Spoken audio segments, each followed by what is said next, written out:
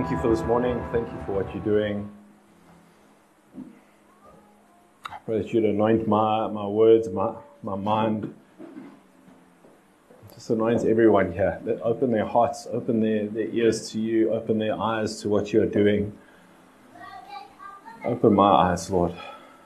Help us to see. Help us to not rely on our own plans, our own vision, our own longings, but actually to trust you, to see what you are doing, Lord. Amen.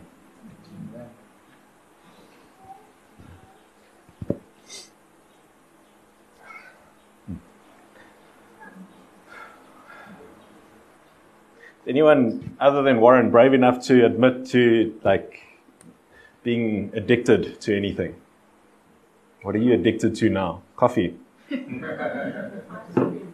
Ice cream. Oof. Sugar. So, has anybody here been frustrated? You like working for a boss and it feels like they're a slave driver? It's like, you ever felt like you're actually a slave to something? You are enslaved to something. Hopefully by the end of today, I'm going to convince all of you to actually be ready to say yes to that. Because the reality, there's slavery locked up in all of us. And there's almost the whole journey of God is showing us how to find freedom, how to find true freedom. And everybody asks me, it's like, hey, what are you ready for this morning? I'm like, well, I think I'm ready to. This is probably one of my last preaches or my last preach for the year, other than maybe Christmas. So I hope you're comfortable, because I've got a lot. And part of it is, I want to just show you a few slides that's quite cool, of hopefully giving you a little bit of a picture of the background to the scripture that I'm going to share. So, what's that? Michelle. Okay, so it's just John 7 and John 8. Because we went through Matthew 5, 6, and 7, the Sermon on the Mount. And then Quibbers kept asking me, so what's next? I'm like, well, Matthew 8. And so the whole thing is, it's like, okay, what's the next step? What's the next step for us? What's the next step for Trinity Central? What's the next step for each and every one of you? And I think God does have a next step for us. And so we're going to actually look, and God confirmed it last week when Jan was preaching, just on the number 8. And this is probably going to just be a bit of an introduction as to why I want to do that. And so part of it we're going to look at is John 8. And then sometime in the new year, we're going to look at a bunch of the chapter 8 of the Bible. And it's like either my stupidity or God's genius, because I've never seen a sermon series that's centered around random chapters of the Bible, but hopefully it's going to give us a picture of what God is doing. And we're going to look at just what is the theme highlighted in these different chapters. And maybe they connect, maybe they don't. Maybe we'll see what the next step is. But there's something in the number 8, because God, when He set up the world and He created the world, He set it up with 7 days, and 8 is the first day of the new week. 8 is the number of a new start, of a fresh start. It's the foundation has been set. So what's next? It's a new day. It's it's a new dawn. It's a new life. Sorry. That's, I think in lyrics and music lyrics and song lyrics and, yeah. So I'm going to read from John 7, just to give us a bit of background to where Jesus is when He speaks in John 8. So it starts off, after this, Jesus went about in Galilee. He would not go about in Judea because the Jews were seeking to kill Him. Now the Jews' Feast of Booths was at hand. That's also called the Feast of Tabernacles or Succoth. And hopefully it's not a feast that sucketh. But so his brothers said to him, leave here and go to Judea, that your disciples also may see the works you are doing. For no one works in secret if he seeks to be known openly. If you do these things, show yourself to the world. For not even his brothers believed in him. Jesus said to them, my time has not yet come, but your time is always here. And I think Jesus is saying that to us. Your time is always here. It's like, there's no such thing as actually waiting. No, my time has not yet come now. It's like, there's something of the present reality when God speaks to us, or saying, now is the day of salvation. Today is the day for you. Today is the day, like the start of your transformation. Today is the day where actually that life you think one day I'll start living. Today's the day to start that. The world cannot hate you, but it hates me because I testify about it, that its works are evil. You go up to the feast. I am not going up to this feast, for my time has not yet fully come. After saying this, he remained in Galilee. But after his brothers had gone up to the feast, then he also went up, not publicly, but in private. The Jews were looking for him at the feast and saying, "Where is he?" And there was much muttering about him among the people. While some said, "He is a good man," others said, "No, he is leading the people astray." Yet for fear of the Jews, no one spoke openly of him. So the whole thing is his brothers don't even believe in him. Like we look around the world now, a lot of the conversations I've been having, it's like, "Hey, what's wrong with the world?" It's like, "No, people are the problem. How would you fix it?" Kind of get rid of people. And it's like, they don't realize that actually people are the beauty of this world and God wants to come and fix it. But he doesn't want to, he doesn't come as like this dominant king that's saying, "I'm going to force you to do this." He comes privately and he comes almost in secret and he comes in a way that it takes faith to actually see what he's doing and to trust him and to believe. So the whole thing is, how do we transform the world? We transform the world by our example and inviting them in and then patiently actually loving. And part of this is this Feast of Tabernacles, the Feast of Booths. And we need to understand this feast. That's actually why I've got this up here. So the Feast of Booths would be where all of the Israelites would come together. And it's insane. I've got to get these notes just to cover it properly. Feast of Booths is almost like, there's a part of it where it reminds me of like the 12 days of Christmas, except in the 12 days of Christmas, you got, "Hey, I'm going to give you this and I'm going to give you that." And you get the ring and a partridge and a pear tree. And so you're counting down to Christmas and you're counting up the amount of gifts you're going to give. What the Israelites did in the Feast of Booths, they would have 7 days leading up to this feast. And they would slaughter 13 goats or bulls on the first day. And then 12 on the second day. And then 11. And they would have this like countdown to this amazing like celebration. And we've lost sight of these festivals. We got holidays, which actually comes from holy days. So we've taken like what should be incredibly holy, and we take it to be this individual thing where like, okay, we just need rest. This is an agrarian culture where it's like they would be farming day in, day out. You don't get a break.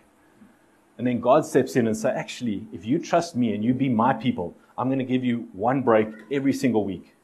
That was like unheard of. And then he says, like, "Actually, when you're a people, I'm going to give you days off where you're going to get together and relax and celebrate what I have done for you." And the Feast of Tabernacles, they would leave their houses and go camping. I know some of you that doesn't feel like a holiday, but there's something about leaving our normal routine and getting out of our comfort zone and realizing that actually God protected us. The whole thing is a reminder of when God set them free from Egypt, from slavery. So they set them free, and then they wandered in the desert for 40 years. So the whole thing is they set up these booths to remind them that actually, even when we were out of a permanent home, God looked after us, and He cared for us, and He protected us. So it's like 7 days of camping. But this is not 7 days of camping with just you and your family, where it's like, I just need to get away from people for a little bit. This is the entire nation getting away and taking a break together. And it's like, actually, we all come and descend on Jerusalem to go and have this feast and a festival together to remember what God did. So this is like almost New Year's wrapped up with our December holiday, wrapped up with like the anticipation for Christmas and like remembering what God made us and how He made us a people, how He set us free from slavery, how He looked after us in the desert, how He provided water for us. And so because of that, they had like these ceremonies that were built up around it, where every single day, anyway, so they would get together in the temple. It actually talks about Jesus later on. He's talking and he's actually speaking here in this courtyard, because it's the women's courtyard. Anyway, so the whole idea is like you got the Holy of Holies, you got the place where only the men could go, only the women could go there, but then Gentiles were all on the way on the outside. So that's probably where all of us were. So technically, we would be excluded from the people of God, the presence of God. I wanted to just get an idea of like the size of the temple. You see here, that's a football field. So basically 3 football fields could fit in just that section over there. And then that just fits into that tiny spot there.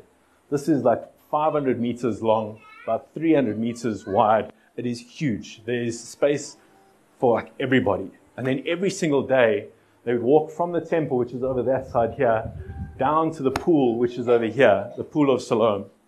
And they would collect water. And then they would come back and they would pour this water out. They would pour water and wine out together every single day. There's actually guys that go and they reenact this now when they celebrate it. And they're blowing trumpets. And there's this whole procession. And it's like there's a whole kilometer where they're walking and they're anticipating and they're remembering the water.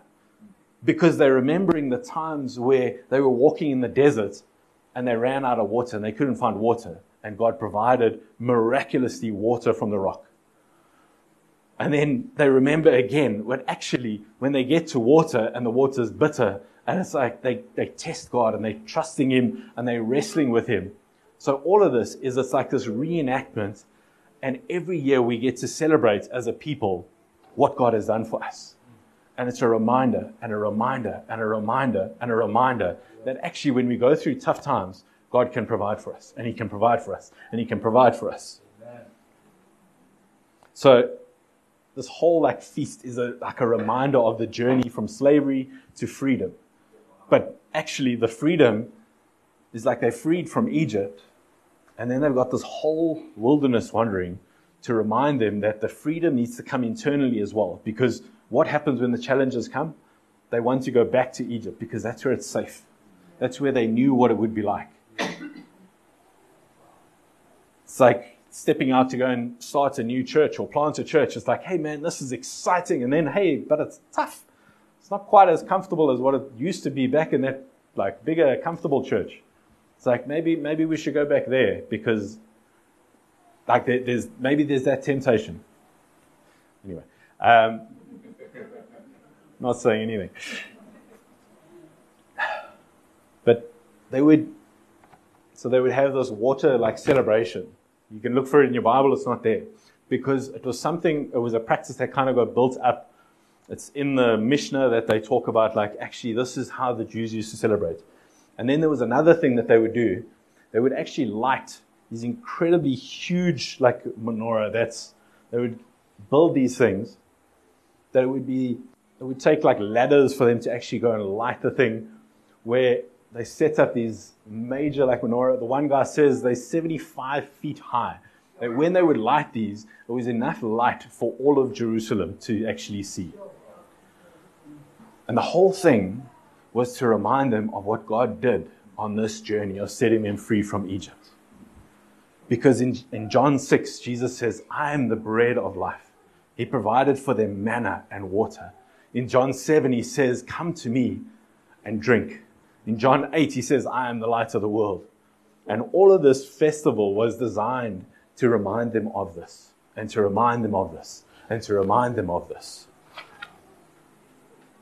So about the middle of the feast, Jesus went up into the temple and began teaching.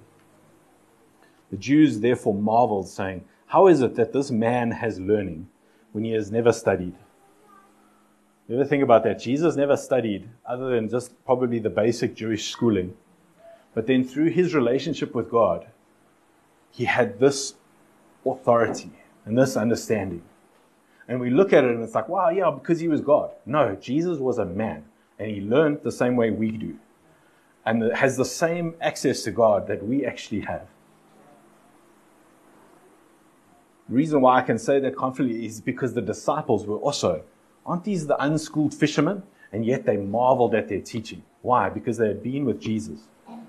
You can actually be with Jesus to the point where He can shape your mind and understanding and give you wisdom far beyond your level of education, far beyond what you think you are capable of. So Jesus answered them, my teaching is not my own, but his who sent me.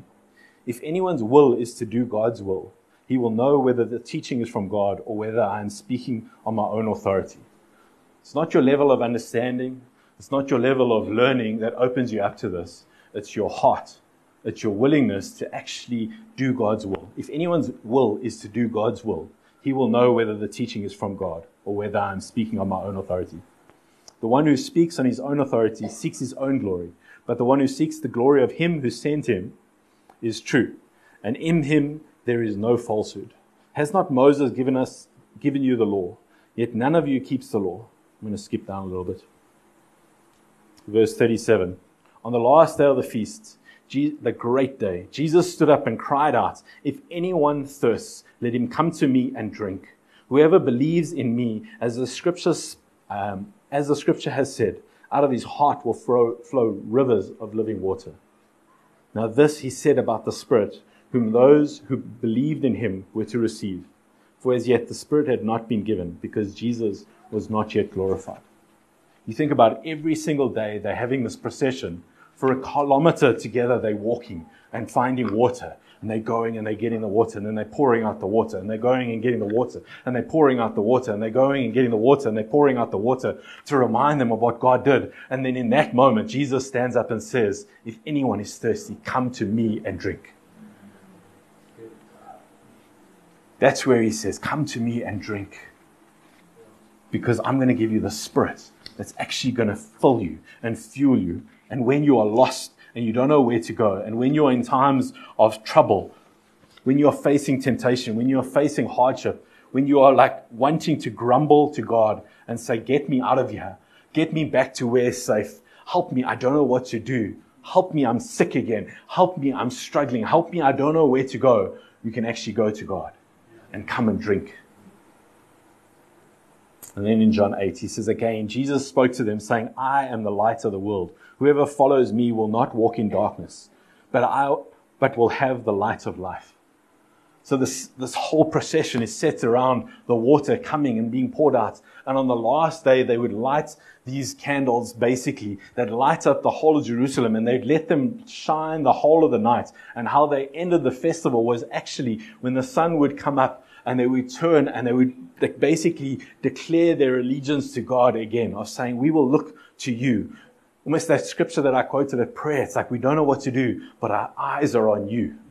If you're lost, if you don't know where to go, if you're stuck in a wilderness, you've got God that's actually saying, I am going to lead you as a pillar of light. This whole thing is the feast of Succoth. Succoth is where the Israelites camped after they came out of Egypt and they were stuck at the Red Sea.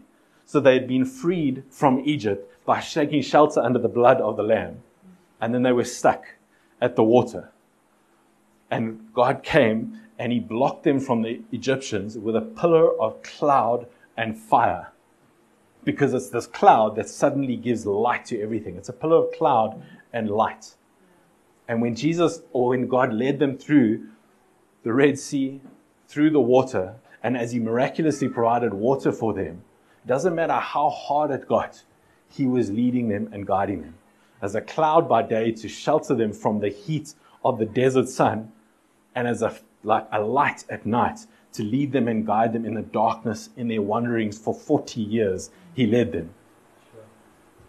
And that they remember this year upon year upon year upon year, day upon day upon day. Jesus stands up and says again, spoke to them saying, I am the light of the world. Whoever follows me will not walk in darkness, but will have the light of life.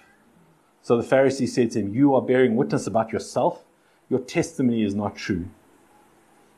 Jesus answered them, even if I do bear witness about myself, my testimony is true. For I know where I come from and where I am going, but you do not know where I come from or where I am going. You judge according to the flesh. I judge no one. Yet even if I do judge, my judgment is true.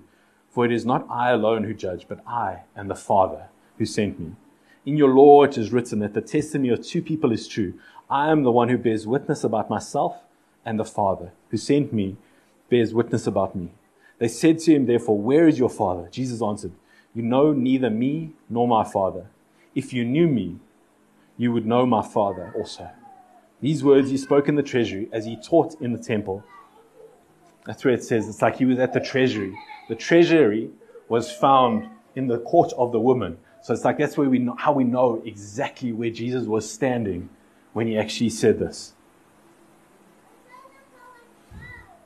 For no one arrested him, but for his hour had not yet come. I'm going to skip down to verse 31. So Jesus said to the Jews who had believed in him, if you abide in my word, you are truly my disciples, and you will know the truth, and the truth will set you free. We love quoting that. The truth will set you free. But it's actually, if you abide in my word, you are truly my disciples, and you will know the truth, and the truth will set you free. They answered him, we are offspring of Abraham and have never been enslaved to anyone. They've just spent 7 days remembering how they were set free from slavery. And they're like, we've never been slaves to anyone. It's literally your foundation story as the people of God was your freedom from slavery to Egypt. And then stuck in 40 years of wilderness because your slavery in your heart. And yet, I think we do the same. It's like, hey, are you free? Yeah, I'm completely free. How's that addiction going? How are those struggles going? Are you fully living as the people you know you're supposed to be? The people you want to be? The people God has made you to be? Like, no.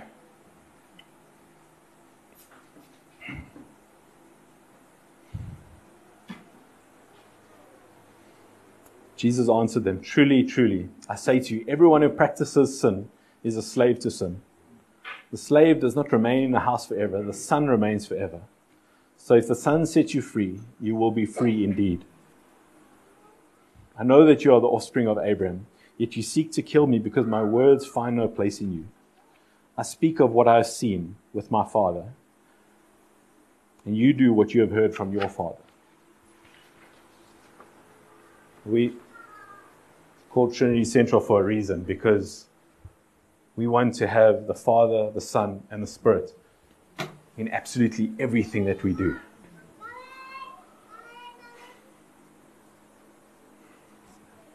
I want you guys to live completely free. But the problem is that sin hides in us. And when I say it's like, hey, what's the sin that you're struggling with? You're going to think of the easy, obvious things.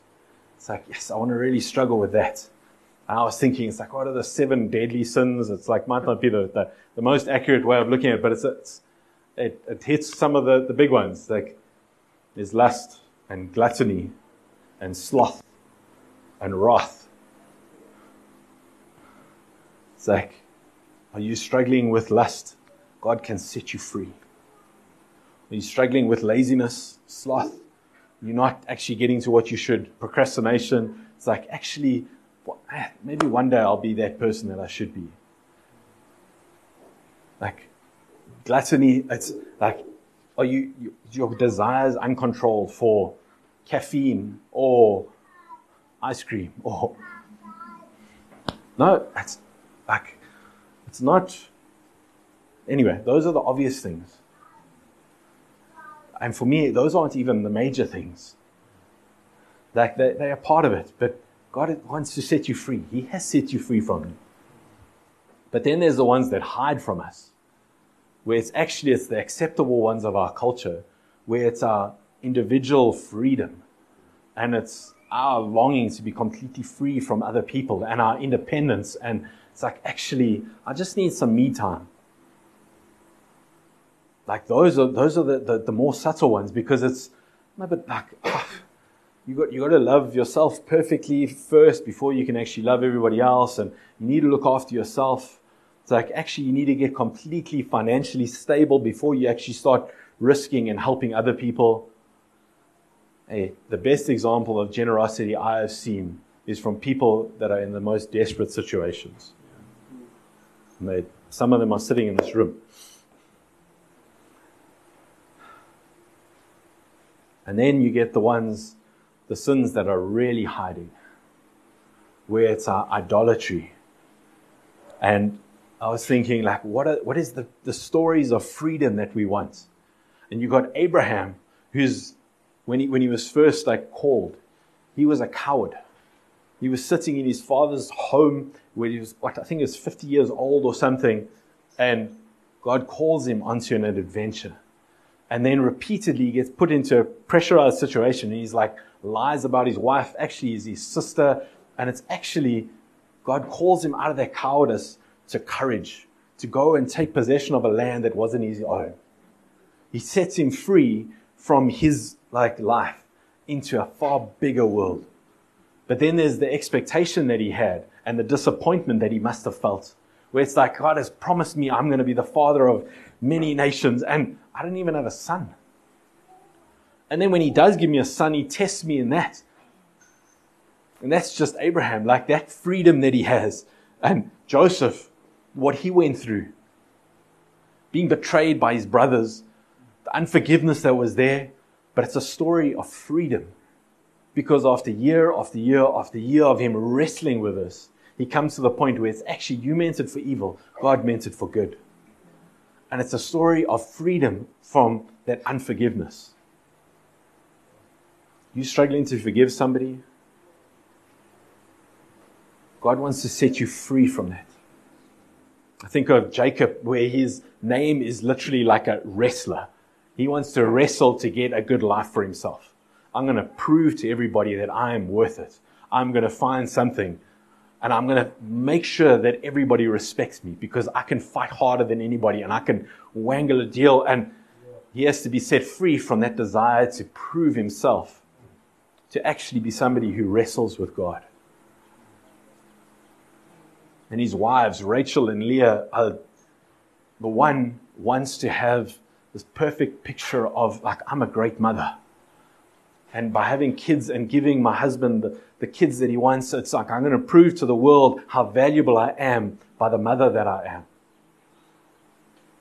And she has to be set free from that idolatry. And then Rachel, it's I just want my husband to love me. And or Leah actually, so she is a mother, but she wants to be loved by her husband. And she is overlooked because she's not as beautiful as her sister.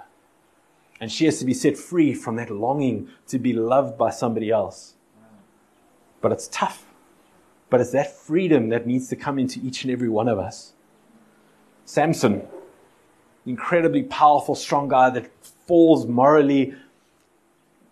But he has to be set free from that failure. To actually say, you know what, God, one more time, I can work for you. One more time, I can actually accomplish something for you. And that's what we remember him for. David, the freedom of being overlooked. It's or he has to be set free because his brothers are these big, stronger than him. They all his older brothers, and he's the one that's completely overlooked. And he actually gets set free from that. But then he falls morally again, and he has to be set free from that sin that was corrupting him and this his entire nation. He has to be set free again to walk in the fullness of what God had made him to be. Jonah was a prophet that was called to go and preach to people that he hated. He had to be set free from his racism and prejudice.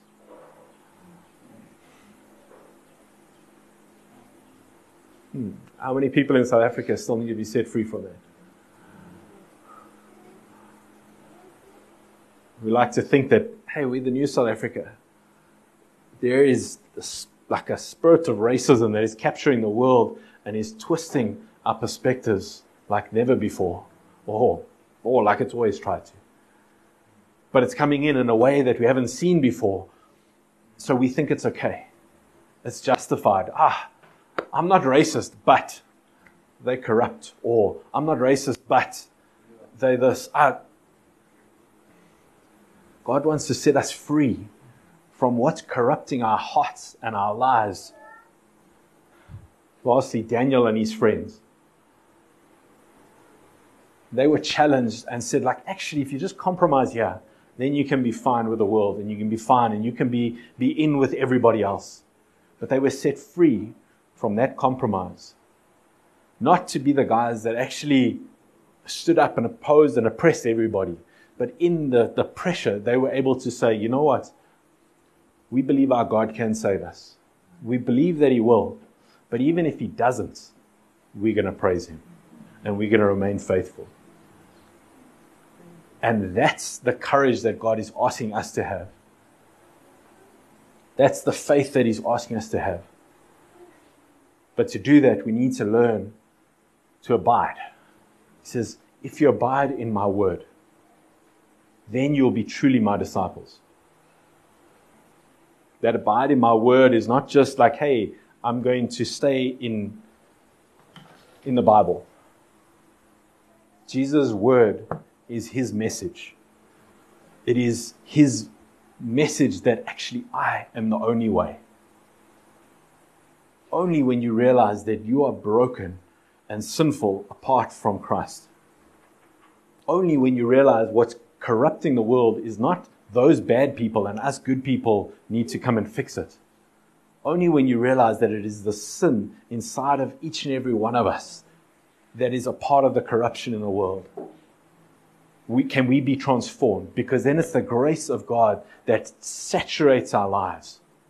And it's like that abiding in His word is abiding in that message, letting that shape your identity down to the core of who you are. Then your default response is one of grace. Because you learn to respond to the brokenness in the world in the same way Jesus does. Where you love the sinner, but you hate the sin. And you winsomely know how to address it. You don't go in and say, we're wrong. You actually come in and say, like, hey, let me show you a better way. Let me put an example in front of you and invite you into a transformed life. And then, if we look at this where it starts with the Holy of Holies, there's like just the perfection of who God is. It needs to overflow into the people of God. And then into the court of the woman. And then into the courts of the Gentiles. If you see, when Jesus came, He was already tearing that curtain in two. And He was already starting to reach out to the people of God and to the woman, because that's where He is preaching. And the whole thing is that actually He wants to do the same with us. He wants to start in your heart and show you what you were made for, so that you can be completely free, so that can overflow to your wife and to your family and to your community. And us as a church, we can actually start to live in that way. So then that overflows into the world around us. Because of that, we've got a safe place that we can actually come to. Because of that, we can be set free in our personal lives. Because of that, we can start being set free in those things that hide from us. And we can learn to take correction.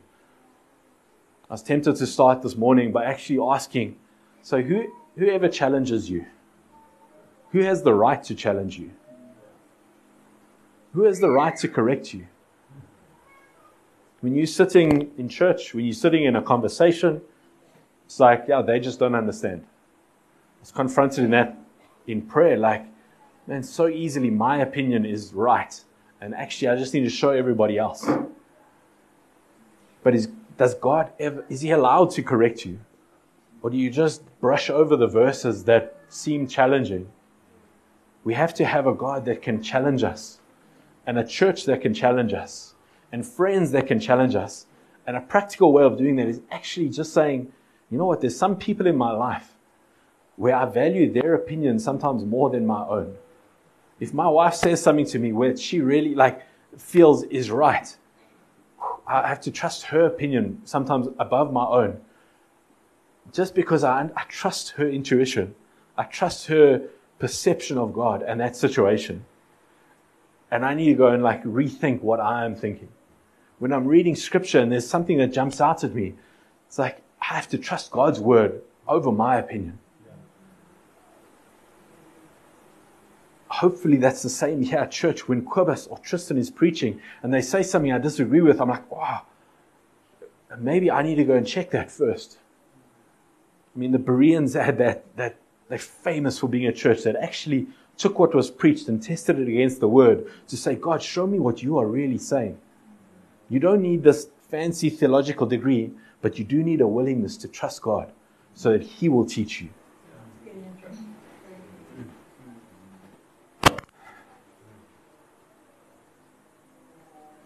But the reason we do all of this is because I want you to be free.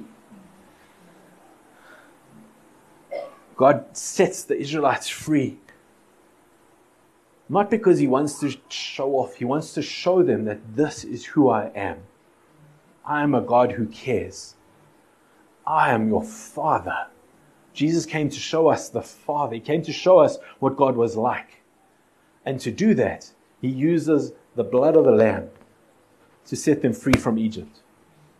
And He uses the tests and the trials and the hardships of the wilderness to show them that I am the God that can provide water in the wilderness. I am the God that can give you bread where there is nothing.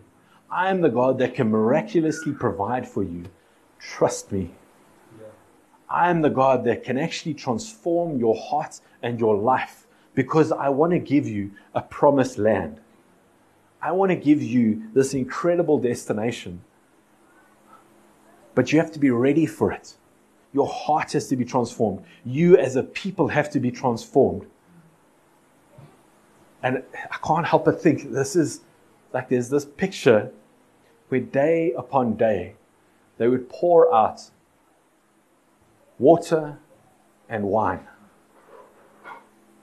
Day upon day they would pour out water and wine. And water and wine. And the amazing thing is this was just like a culture, like a cultural like add-on that the people came up with. Because I think they were tapping into just the picture of what God did. It was 100 years before Jesus came. One of the priests was like, this isn't in the Bible. I'm going to stop this. And the people threatened his life to the point where it's like, okay, we'll do this. And the reason why is because when Jesus died, they pierced his side, and what flowed out was water and blood. And I'm like, God, you are a genius. That even in these practices that I think were built up, it showed us who you are.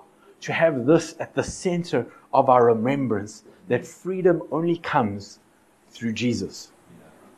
Only comes through His death. That sets us free and gives us salvation. And then He gives us the water, which is the Spirit, to transform us and to empower us to live differently, to live radically free lives that displays the Father to the world. That's why we do communion every single week here.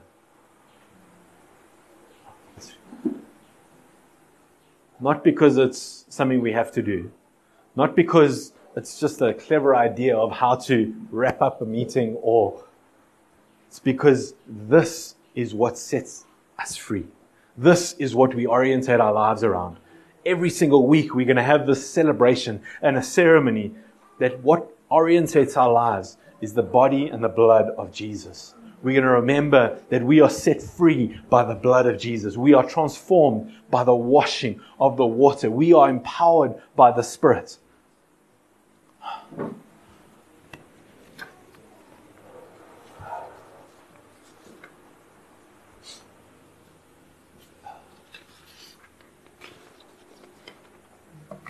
As you take the body and the blood, on the last day of the feast, the great day, Jesus stood up and cried out, "If anyone thirsts, let him come to me and drink. Whoever believes in me, as the scripture has said, out of his heart will flow rivers of living water." Now this He said about the Spirit. "I am the light of the world. Whoever follows me will not walk in darkness, but will have the light of life. Abide in my word, and you are truly my disciples. And you will know the truth, and the truth will set you free."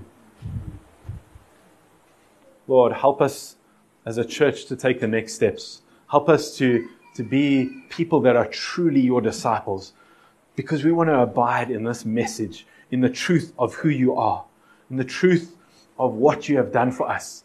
Help us to know your word. Help us to know who you are. Help us to learn. We are just simple men and women, almost unschooled. We do our best to understand who you are, but I pray that you would show us who we are meant to be, who you have made us to be. Show us the freedom that we get to live in. Lord, we come to you and we want to drink from you. We want to live upon you. You are the bread of life. Thank you, Jesus.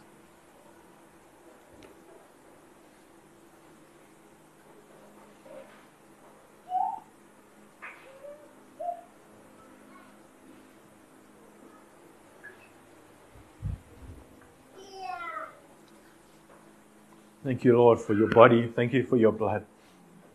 Thank you for the picture that you are of the Father. Thank you for the community that you're building here, Lord. Your church. Thank you that we get to be a part of it. Thank you for the freedom that you give us, Lord. I pray that you would help each and every one of us to learn how to come to you, learn how to live free, to be set free from the sin that so easily entangles us. But we are set free to pursue you, to pursue a life of adventure, a life of freedom, a life of creativity, a life of love. Lord, help us to live in the fullness of the fruit of the Spirit. Love and joy and peace and patience, kindness and goodness and gentleness and faithfulness and self-control, Lord. Help us to live transformed lives. In Jesus' name. Amen.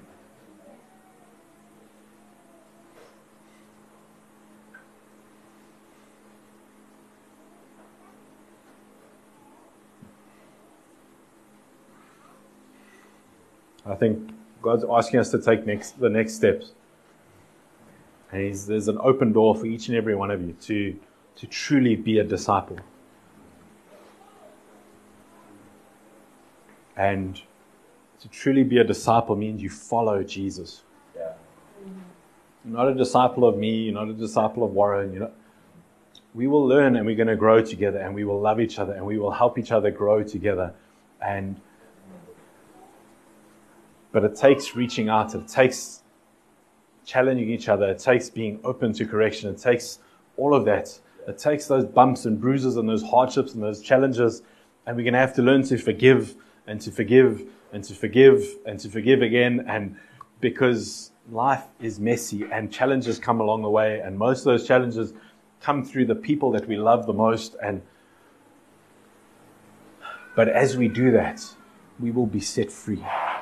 And we are going to create, God is creating, a church that is going to bring more and more freedom for those that we love, for those around us. And we will play our small part in the church in Pretoria, in the church in the world, because this is the way that God planned to change the world. Through the private transformation of hearts, through the strange church in a little lounge in Pretoria. And it's going to grow and grow and grow and grow. And I don't know what it's going to look like. But I know that God is busy.